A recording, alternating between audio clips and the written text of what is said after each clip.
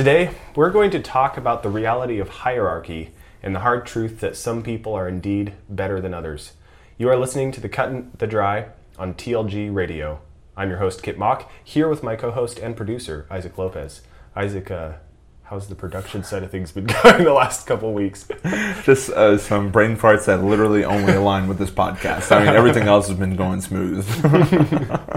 Yeah. If you haven't noticed, I've had a couple gaffes on the uploading side where I will upload either Kip in my conversation or an old podcast in the form of a new podcast. And I've gotten multiple messages from Kip and then also from a listener that said, like, hey, is this the podcast you meant to upload? I'm like, that's my bad. So. Well, it's okay. Isaac was trying to get a hold of me all day today because he told me he had all day to squeeze into recording. That's true, yeah. And I waited until the very end of the day. I told him, hey, 40 minutes, let's go. So he's graciously here, and we're excited for this conversation. This is going to be a fun one. Very juicy. A month or so ago, we touched on this topic a little bit, and I quoted Jordan Peterson saying, "The people who hold that our culture is an oppressive patriarchy don't want to admit that the current hierarchy might be predicated on competence." I would argue that actually all social hierarchies are ultimately based on competence. And I mean competence very broadly. Yeah, I like that, actually. I don't specifically mean, well, I'm not gonna hedge all of my claims. I'll stick with my claim. Yeah. I think most hierarchies are fundamentally based on an individual's proficiency or ability in the area that they are trying to excel in. I'll define it that way. Okay. So the reason we want to talk about this is the fact that, first of all, competence in itself is a gift from God, along with any other advantage you may or may not have in the circumstances in the life that you've been given by God. And along with that, we want to talk about the postmodern tendency to create categories, and that can be a category of male versus female, category of white versus black, white versus Hispanic, native versus immigrant. All of these divisions that are created by predominantly the left to, in one sense, degrade those who are successful and those who have money, have power, have authority, have all of these measures of status because they have lived a successful life, or perhaps they inherited from their parents, or whatever the case may be. There are people that you can generally say in a certain category are more successful in another category based on the metrics that postmodern people think define success. And this is it's a pretty broad topic. So we'll try to kind of just hone in on a few things. And we want to start with what Scripture has to say. And Scripture does clearly teach that skill and competency reaps rewards. So Proverbs 22:29 says, "Do you see a man skillful in his work? He will stand before kings. He will not stand before obscure men." So this is a clear principle that we can draw from Scripture. Cut and dry. Pretty simple. The next point I want to make is that cultivating skill is worth the effort. A couple of passages here. Proverbs 14:23 says, "In all toil there is profit, but mere talk leads only to poverty." We've read this verse a couple times before, and I think it's just it's a helpful one to review every once in a while. Yeah. As are all of the Proverbs. Right.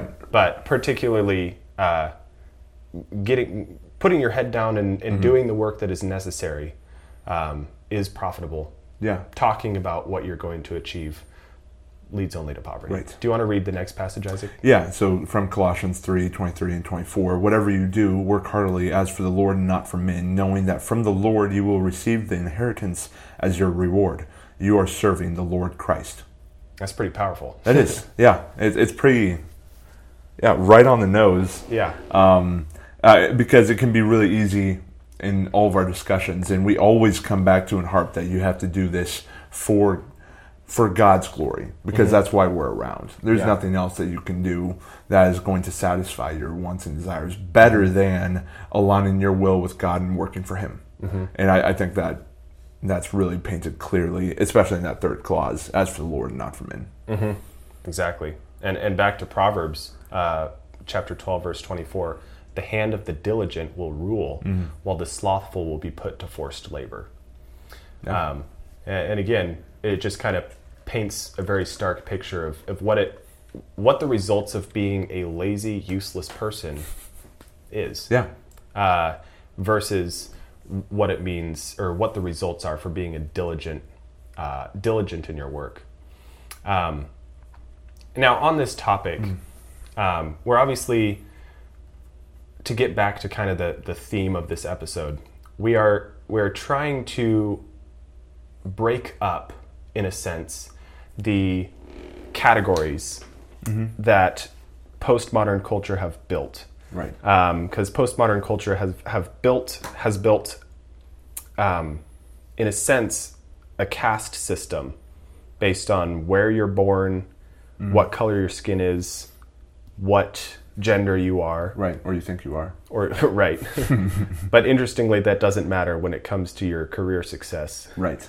Yeah, you can be any one of 72 genders, but if you were born male or female, you still have that advantage or disadvantage, and you have to answer for it. Right. According to like they don't hold to their own definitions. They certainly don't, because that's a whole conversation in and of itself. Yeah, it's very evident. But one thing that we want to just make clear ahead of time is we're not arguing for covetousness or envy. And by envy, I mean the evil type of envy. Right. Because I think there are two different kinds of envy. And as we're talking about this, we need to be very careful about how we're defining our terms. Right? But Ecclesiastes 4:4 says, "Then I saw that all toil and skill in work came from a man's envy of his neighbor. This also is vanity and a striving after wind." So what I mean by there is in a sense, a good type of envy. I don't mean that it's a good idea to look at, your boss's or your neighbor's car or their house or whatever they may have, the things that are the result of their achievement. Right. And say, man, I wish I had that. I deserve that. That's covetousness, and that is envy of the evil type. Right. But as you read through Ecclesiastes, Solomon talks about vanity and a striving after wind to describe all of human life, right? Because, and you have to take this verse in context. So he's saying that all toil and skill and work come from a man's envy of his neighbor. But all throughout Scripture, we know that work is profitable. It is a good thing. And you work for the Lord, not for men. You do it for His glory. And if you are good at what you do, then you will rule. If you're a lazy man, you'll be put to forced labor. Right? And so when you put this one verse in context, what I think Solomon's trying to communicate is partially that there is an evil in some people's motivation to excel in their work, because that certainly is possible. Right. You might be working hard because you're covetously looking over your shoulder at your neighbor's house or your neighbor's car or success, or their success. But you could also just be looking up to the next level of achievement in whatever area it is, whether it's you simply want to achieve more in your career, you think that God has equipped you for more, but you're still getting started, and maybe you have certain challenges and hurdles that other people didn't have. And I think that part of what Solomon's trying to communicate here is that's just fine. Yeah. Would you agree with that, Isaac, or do you think I'm pushing it there? I would be interested in pursuing this, but I do think your point about reading it in context, about how Solomon makes this statement about all of work in his writings in Ecclesiastes. So you can't necessarily say that that toiling at a certain skill or being very skilled in one position or hungering to be better is worthless. right? But I think what Ecclesiastes gets at in its final chapters is that joy that is what is going to make all of it worth it. Exactly. Because regardless of how skilled you are or how much you work your butt off, if you do not have joy and delight in the things that you've been given, right, it's all worthless. So I think taking it in that context was an important point. So I was wondering where you're going with it, but I think I do agree. Okay, yeah. And I think I'll add a little bit more here just because I don't want to... It's kind of a touchy subject, and I want to define the parameters of what I'm saying a little bit more. So I think you brought up a good point there that obviously the point of Ecclesiastes is to take joy in the meaninglessness of human life. Right. And as Pastor Doug Wilson puts it, the joy at the end of the tether is the title of his commentary on Ecclesiastes. That's good. It's joy within the parameters and confines of the mist, the vanity, the breeze that is human life, the drop in the bucket, so to speak. And so that is crucial. It's the contentment and gratitude, and those two put together produce joy. Yeah, that is the key. And so the envy that I'm talking about that is evil is looking to the results of someone else's work, right, and saying, I wish I had that, and skipping how they got there. And that's kind of the fundamental root of socialism and communism, right, if you think about it, is simply just envy. It's wishing you had what somebody else had without wishing that you could do the work to get there. Yeah.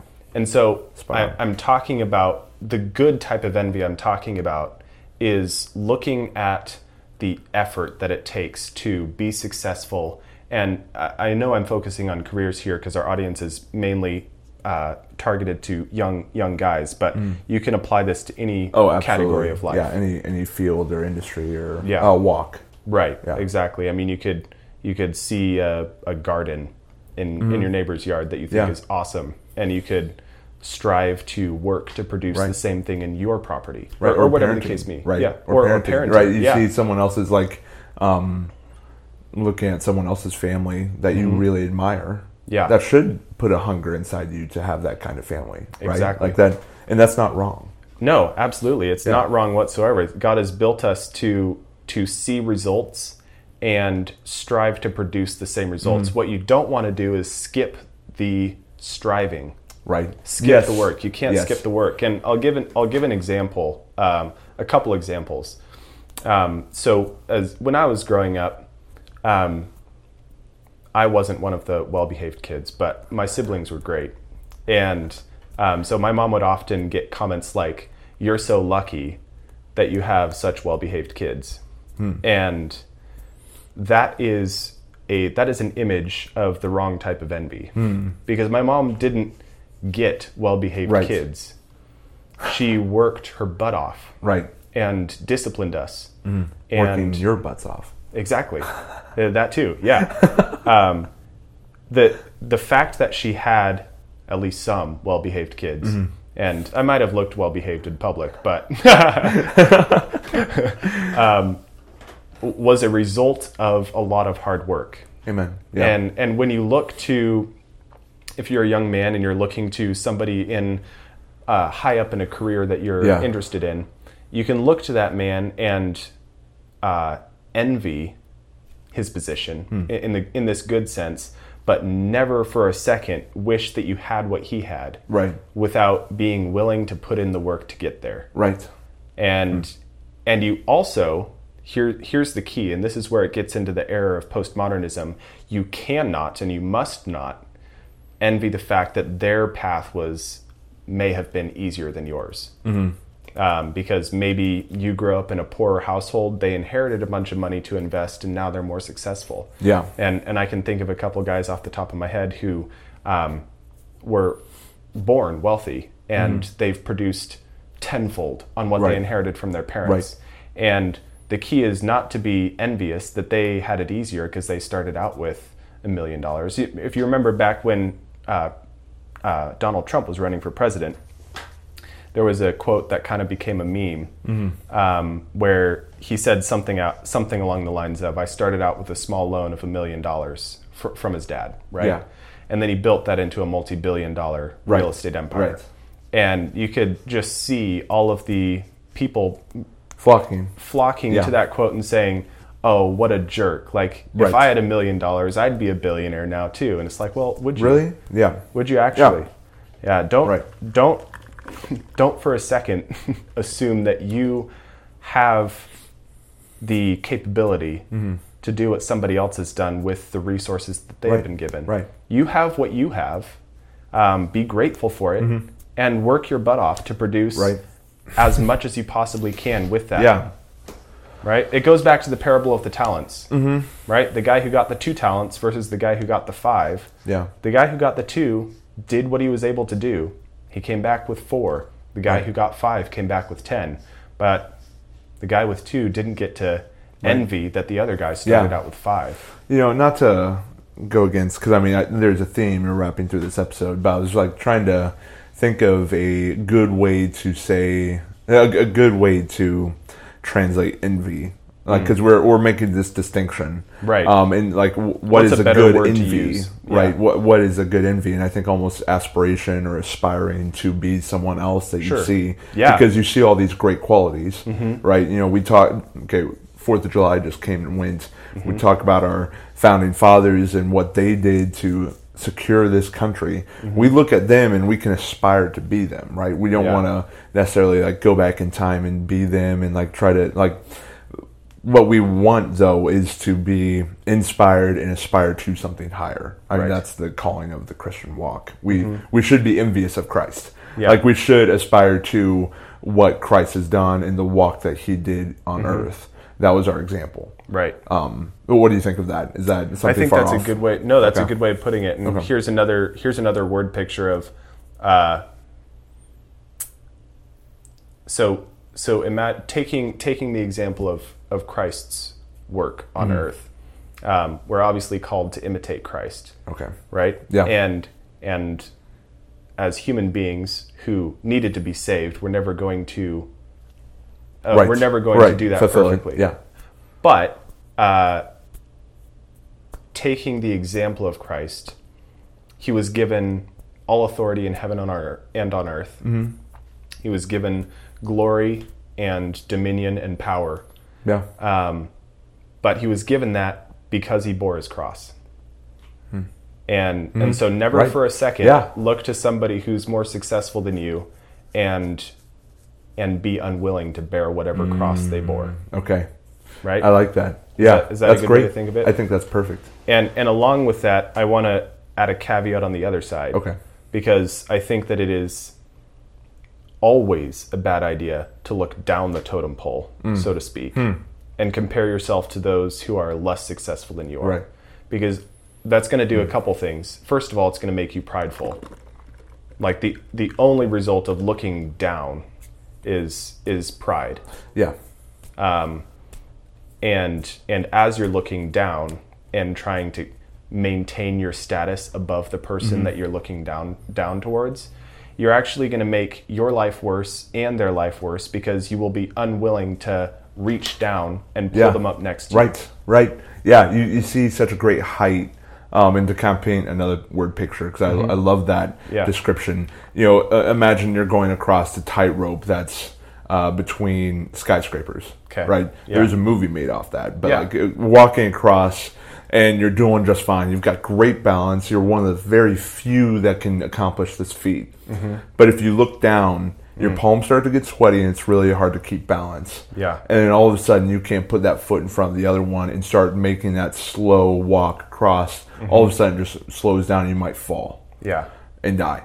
Right. But the thing that to take from that image is that if you look down, you're going to rest on your laurels. You're going to be proud. You're going to, because there's nothing wrong with being successful. Right. The scripture doesn't necessarily make that clear.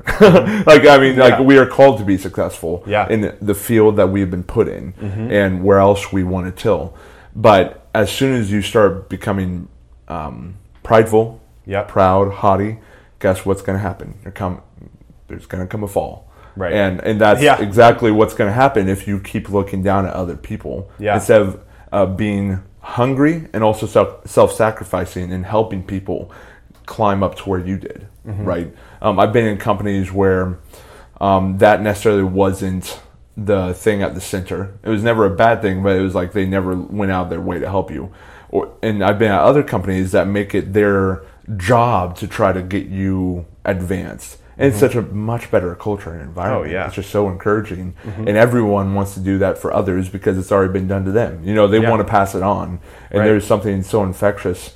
And that blessing just goes out 10,000-fold. Right. And that's much more fulfilling than trying to competitively cut off the people at the knees and try to walk on their shoulders to get above where you need to go. But I mean, I think that the scriptural principle of don't look down the totem pole is clear because it's going to make you prideful. Right. But I want to draw out the practical ramifications even more because it's absolutely true. And I want to do this because the Bible doesn't say to not look down on your neighbor because it's wrong. Right. It says it because it's actually not a good idea. Yeah. Crazy. Crazy, right? Like the Bible actually tells you to do something because it's a good idea. Right. Wow. And just teasing this out practically. So if you're looking down and you're trying to maintain your status above a certain individual, a number of things are going to happen. First of all, pride will come, and pride goes before a fall. Amen. Why does pride go before a fall? First of all, it leads to either overconfidence, right, and you fail miserably, and then there you have it. Yeah. Or, that's pretty easy to attain. you rest on your laurels, and everything falls apart around you because maintaining success is also hard work. Right. And then the final way that pride leads to a fall is that you get so caught up in maintaining the status that you've achieved that you're unwilling to take a risk. And in so doing, the people who are, say, underneath you in a strata underneath you are still working hard because they're not looking down on their neighbor. And then they pass you up, and then you get envious of them, and it's just a nasty circle. Yeah. So we could spend a lot more time talking about that, but I think that was a healthy tangent. Absolutely. No, I think that helps spell it out much, much more. Yeah. So with all that in mind, just because we ought not to look down on others, we also ought not to fall prey to the common Christian temptation to deny that there is any difference between people. And I think we've hammered this point home enough at this point. Yeah. I want to talk a little bit about postmodernism's ironic contradiction. Our chairs are very loud. I know. Just had to reposition. Now everyone knows it, so yes. Thank you, Kip. You're welcome. Yeah. I think they would have wondered what that squeaking in the background was. I know. So postmodernism has established this unbreakable hierarchy, or as I described it earlier, a caste system, in their efforts to break down quote-unquote systematic patriarchy and quote-unquote systemic racism in our society. What they've done is created a society in which you cannot break out of the mold that you were born in. They're saying if you're a woman, you're going to make 77 cents on the dollar for what a man makes. Right. If you're black, you're going to make less money and be worse off than a white person. If you're an immigrant, you're going to be worse off than a native. All these things create division, quite obviously, as we can tell. They create a what's the word? A false division. It's not. It's not real. That's a fabricated. Right. It's not false dichotomy. Is that what you're looking for? No, that's not it. I'm not sure. I'm not sure the word I was looking for, but we'll just forget about it. So I want to read a quote to exemplify this from the Center for American Progress in an article titled "Systemic Inequality." Nice. Which says, quote, "Unfortunately, wealth in this country is unequally distributed by race and particularly between white and black households. African American families have a fraction of the wealth of white families, leaving them more economically insecure and with far fewer opportunities for economic mobility.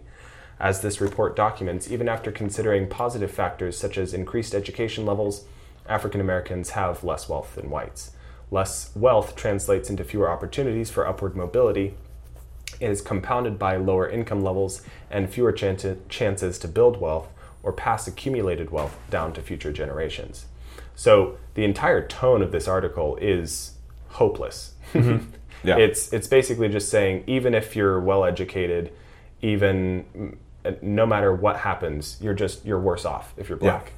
Yeah. And this is a recipe for creating resentment. Mm-hmm. And it's ultimately the problem is focusing solely on the results of work. And that's not to say that there are not cultural conditions that lead to. I'm not denying the facts of this article, because it certainly, I mean, it's self-evident. Right. But instead of delving into the why, mm-hmm. because that would be racist. Right. It simply says if you're black, you're going to be poor. Mm-hmm. And somehow that isn't racist. Yeah. No, that's acceptable. Right. Yeah. No, we can get into this report if you really wanted to. But I've done a lot of at least last summer. I did a lot of digging into like this inequality of pay or inequality in the economy just by race, mm-hmm. and it's very limited in what it's looking at. Right. It just looks at the results. It's like, mm-hmm. yes, for sure, black American families make less mm-hmm. on average than white families do. But do you ever consider what are the considerations that come into play? Why? Well, exactly. That's what I'm saying. Is this article is not considering how this happened. Yeah. Exactly. Well, there's one really simple answer for why it happened, and it's that black fathers, by and large, are more likely to leave their children. Right. Yeah. That's a recipe for economic instability. True. And there are a number of other factors, but it's self-evidently mm-hmm. true that black families that have stayed together are actually often equivalent in average wealth to the average white family. Yeah. And that becomes more and more true throughout generations of families that remain intact. Right. But this gets back to the fact that postmodern culture isn't willing to recognize the importance of the family unit. Yeah. And so it doesn't matter what we think. Right. It doesn't matter why. It just matters that it is the case. And since it's the case, white people must be guilty and they must pay reparations to black people. I'm really on board with that. Yeah. Rather than just giving the simple answer that black fathers should not abandon their children. Start with that. Yeah. And you won't have the massive economic disparity that exists now. Yeah. Simple answer. So there's my top tip for this episode. There's your top tip. If black fathers wouldn't leave their kids, they'd be a lot richer. Yeah. And if we didn't kill our kids, we'd actually be much wealthier as a country. That is true, because our population wouldn't be declining.